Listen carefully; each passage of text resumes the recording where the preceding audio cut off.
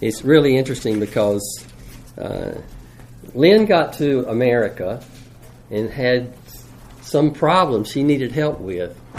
So she calls somebody in China. I don't know if any of you remember Jinping and Shirley. She calls Jinping, and Jinping says, "Call this number. This guy will help you," which was my number.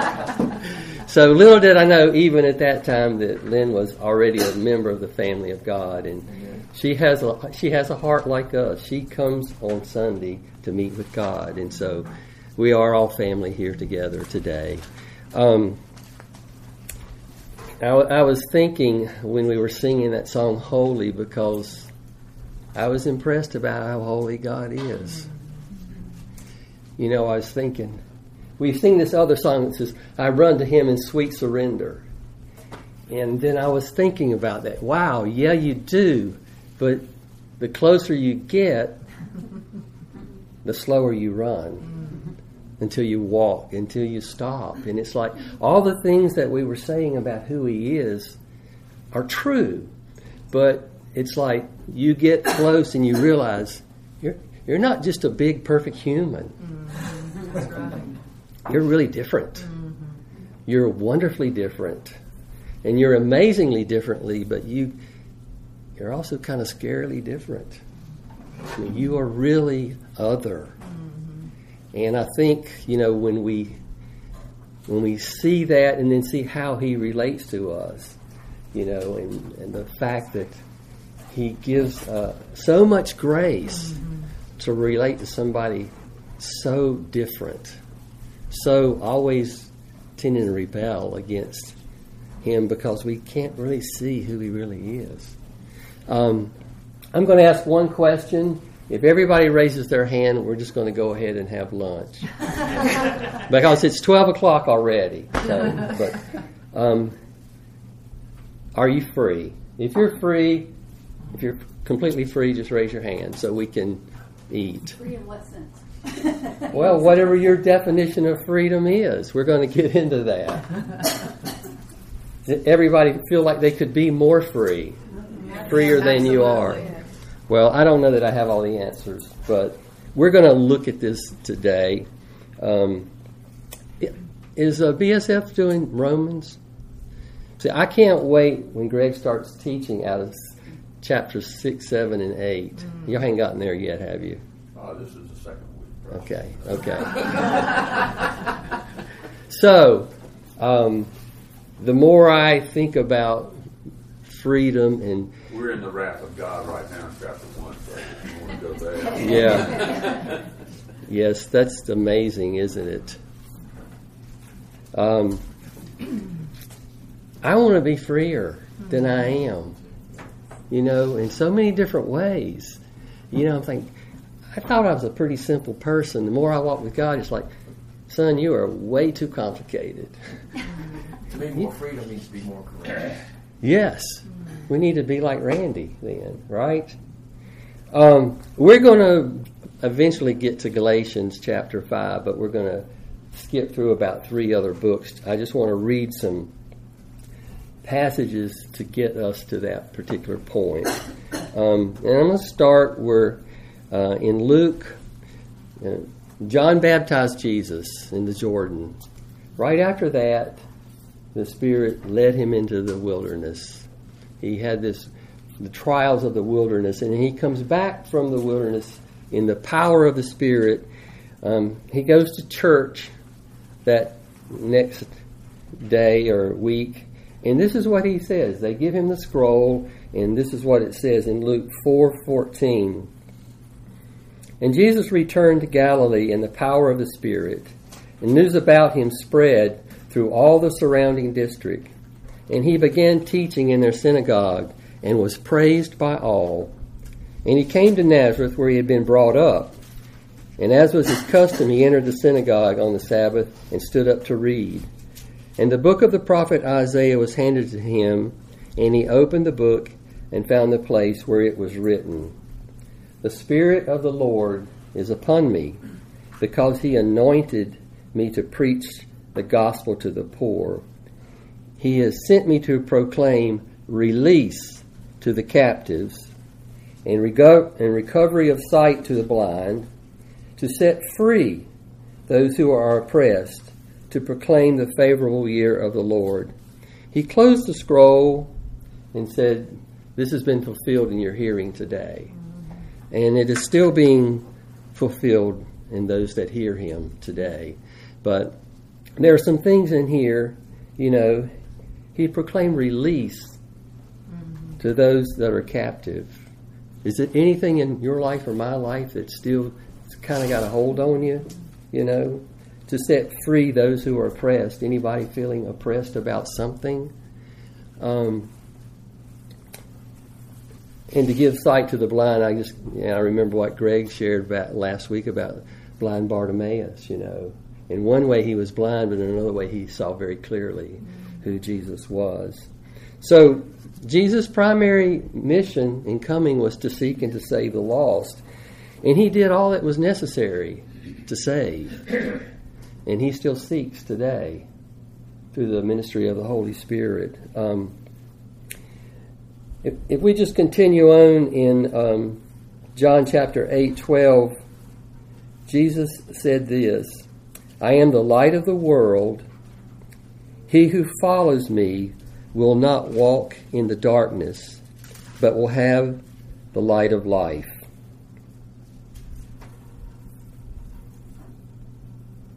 In verse 24, he goes on and says, unless you believe that I am, you will die in your sins. And then later on in the same chapter, he also said to the Jews who had believed him, in verse 31, if you continue in my word, then you are truly disciples of mine, and you will know the truth, and the truth will do what? Set you free. Make you free, yes. But they answered him, we are Abraham's descendants, and have never yet been enslaved to anyone. How is it that you say you will become free? So here are people that had believed in Jesus that didn't even know that they weren't free. So he continues. He says, truly, truly, I say to you, everyone who commits sin is the slave of sin. The slave does not remain in the house forever. The son does remain forever. So if the son makes you free, what? You will be free indeed. We just sang it. Thank you, Bill. If the son sets you free, you will be free indeed. So Jesus is called the light. He's called truth. The light, this is interesting because what does light do? Dispels darkness. It dispels darkness, but once darkness is dispelled, what does it do? It reveals. It reveals what's real. He reveals things like it really is. You can say something's one way, but if you put light on it, then it might not be what you thought it was. And that goes for our own lives, isn't it? So do we need to run from the light, or do we need to want to be in the light? We want to be in the light. We know that God is other, but we also know that he's love. And so if you're accepted, if you're loved, the light is a place where you find out what the truth is. You find out what the truth is.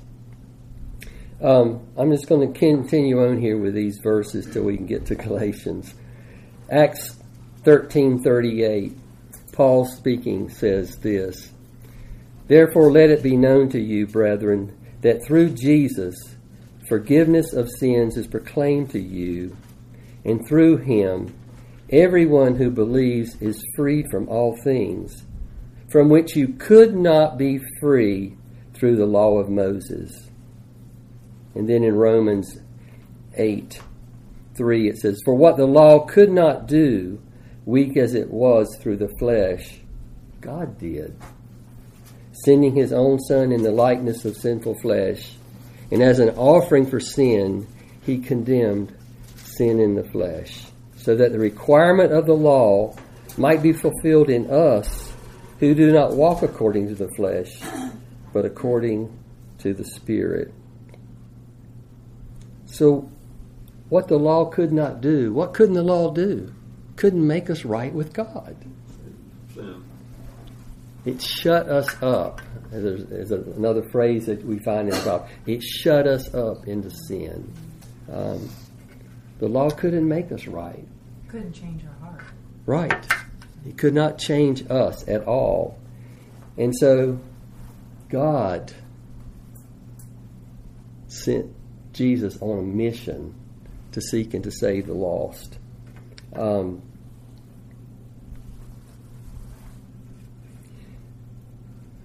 So Paul finally, in the letter to Galatians, says this in 5:1. It was for freedom that Christ set us free.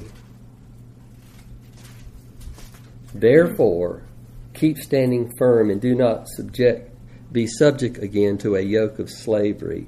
In this particular letter, it's talking about circumcision, but really underneath it all is a yoke of slavery is anything that we subject ourselves to, try to do ourselves, anything we try to do to gain right standing with God. Even if it makes us feel better about ourselves and our right standing with God. It all has to do with this whole concept of really embracing the free gift that God has given. Because God looks at the heart. So, we do things in our mind. We says we're doing this, because we really want to serve God, and we do. None of our motives are completely pure, and so we do these things, and then we think, well, now I feel really good about my standing in God because I've done these things. I mean, that is not freedom. And so, and it's so easy to slip into this. This is why freedom is kind of elusive, because we have to continue to go back to the cross and to train our minds to remember that it's been bought and paid for.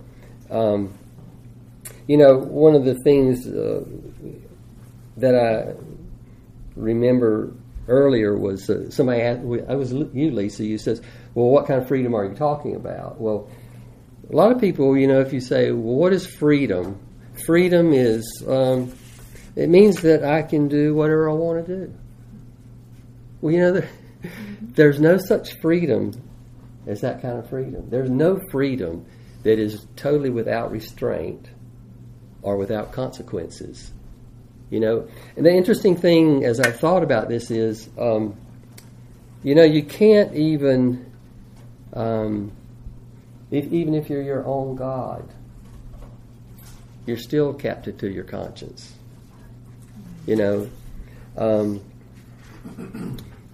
This word that we use, it's kind of the Christian word transgression, which, if you use it out in the world, they don't even really know what you're talking about. But it's a great word. The word itself is broken into three things. Trans means across, which we transatlantic, etc. ION on the end means the act of or the condition of, and gress means to step. So transgression is the condition or act of stepping across. And that's what we do when we transgress the law. That's what we do when we transgress our conscience. You step across, your conscience says, you shouldn't have thought that. You shouldn't have done that. You've stepped across your conscience. Well, we do this with everything. We do this with our government. Our government has rules, and if you don't obey those rules, if you cross over those rules or guidelines, it's a crime or a transgression. We do it. Supposedly, the United Nations is a governing body that when a nation steps across, supposedly there's consequences, supposedly.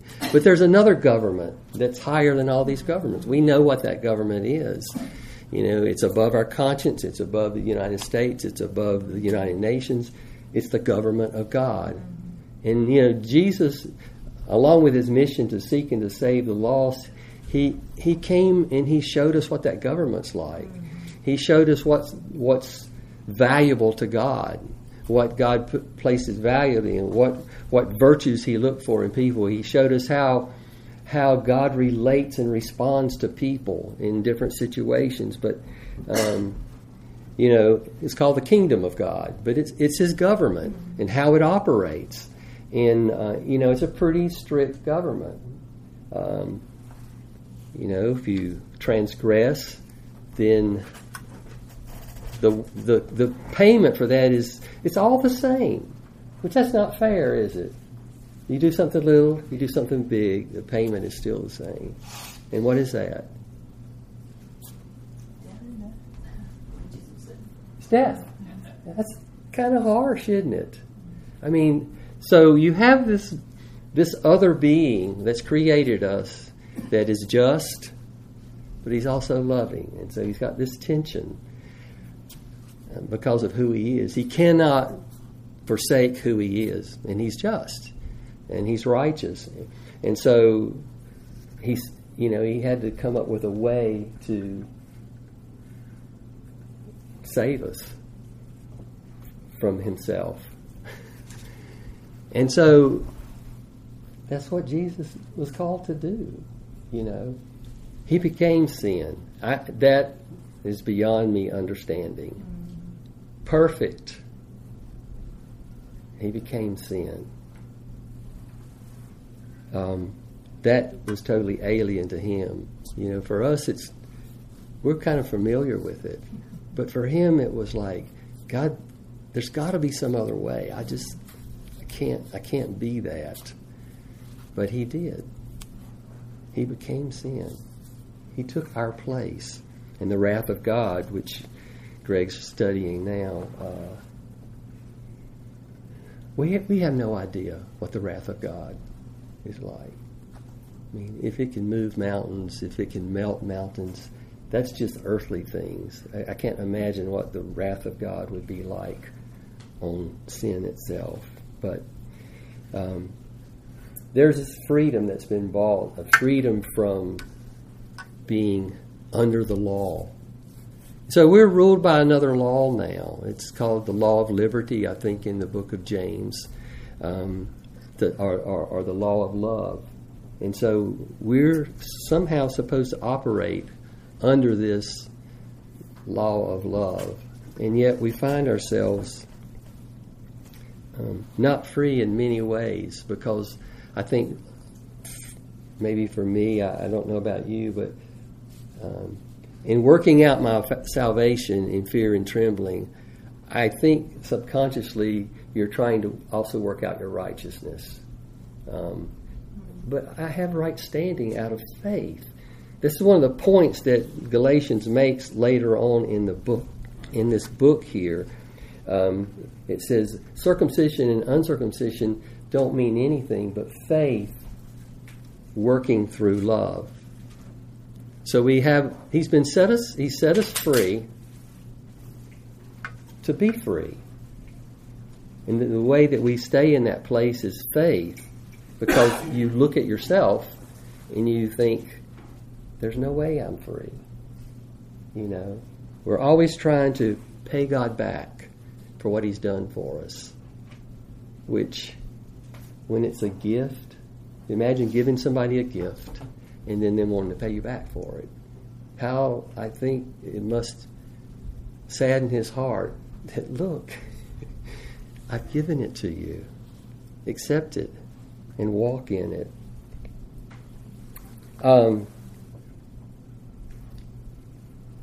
So, freedom is not necessarily permission to do what we want to do. It's really power to do what we ought to do. And I don't know about you all, but it seems like a lot of times that power it's not there all the time. But God's given us the power. The power to overcome sin. I think that a lot of times we don't necessarily lay hold of the power that He's given us. It's a matter of choice. I think it's in the book of Titus. It talks about for the grace of God instructs us in living sensible lives and godly lives. So it's His grace, and grace is something that it's always there for us to appropriate. It's a choice, I think, that we all need to make. And I think a part of this freedom is realizing who you are.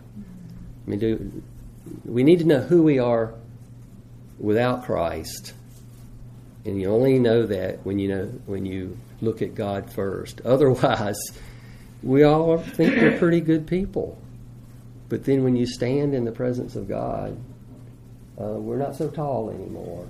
And so, knowing who God is gives the right perspective of who you are and who I am without Christ.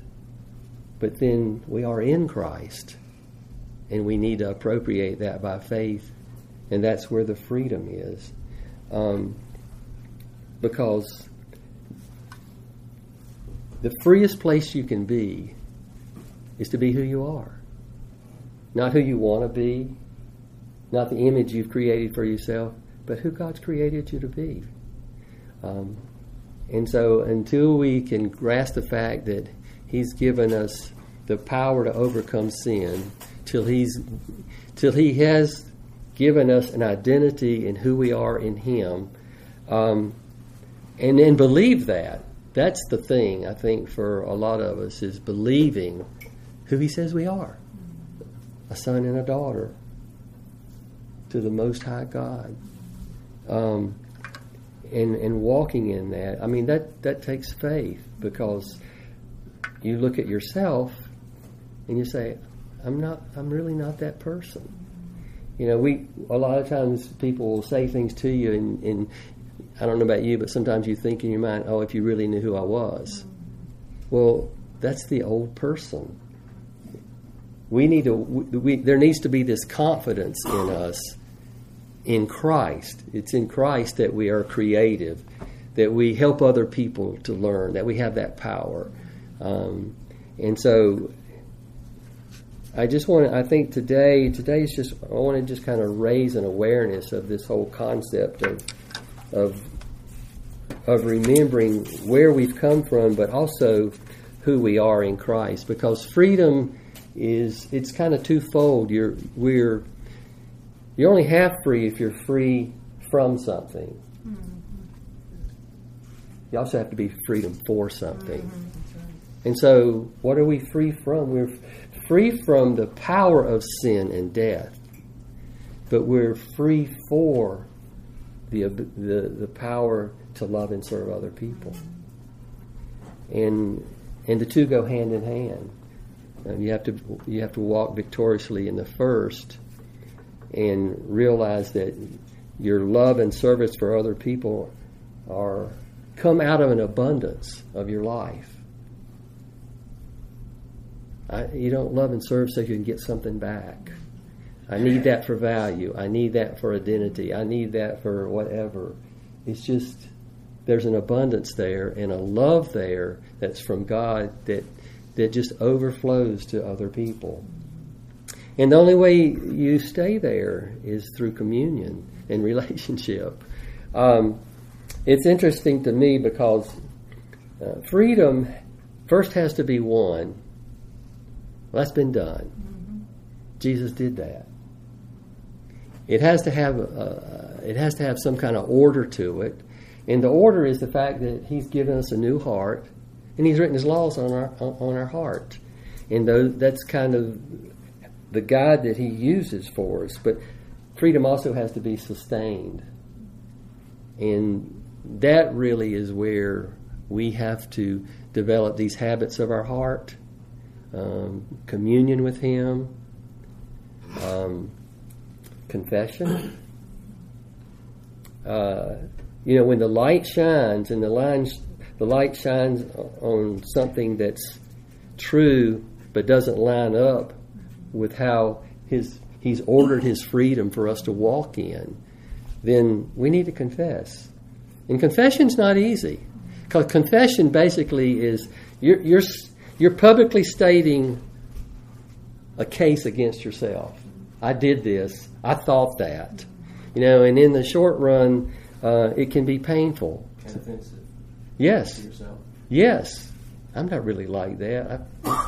But if you confess something, if you agree with the truth, with the light that shines on something, and confess, it may be painful in the short run, but it's also very healing to you and me when we do that. Otherwise, what happens is we compartmentalize things in our life. This part over here, I'm taking care of. God, don't shine your light in this part. Over here, you got free reign. You can tell me anything you want to. But last week, Bill, at the very end, he says he had this part of his prayer was, Lord, meet us in the secret places of our heart. I remember the phrase now. He said, meet us in the secret places of our heart. That's where we kind of don't want Him to go a lot of times. That's where He wants to go. He wants to shine the light in there because He wants us to be free. And if it means confession, that's what it means. And so I think this morning it's just a matter of raising our awareness of remembering where freedom comes from. He's bought and paid for that. The fact that He orders it, in that He writes His laws on our hearts, and then He gives us the power and the new motivation to agree with that, and then He gives us the spiritual disciplines to walk in it. Prayer, communion, staying in His Word, and confession. And so I think this morning, I just want to give people an opportunity to pray with one another. If there's an area like that you know what? I'm really not free in this particular area. Well, you can be. But it is hard, and it's offensive. We're family. So we might not pray for 2 hours, but I think we should give God the opportunity to just minister in our midst. He wants us to walk in a place of freedom that we can walk also in a place of abundance to give to other people. Not a place that says, I've got to have something back. God needs nothing because it's all overflow. It's all outward, and He knows that we're not like that. That's why He places us in family. We need one another. But it's in that encouragement of the saints in communion with Him that we walk in that newfound strength to have that kind of abundant life. And so I just felt like this morning would be a good opportunity to let God's light shine in our life. And if there's something that He's dealing with you about, and you thought, man, I'm ready to get rid of this. I'm ready to walk in a new place of freedom. Today's the day. If you hear His voice today, don't harden your heart. That's what the Word says. And so I'm going to leave that with you. And Bill, if you would come, maybe as we worship, if you want to be ministered to, find someone that would pray with you. Find someone that would hear your confession. We all love each other unconditionally. So I don't know about you, but you're not going to tell me anything that's going to surprise me. I know we all have those things in our life that we want to be free from.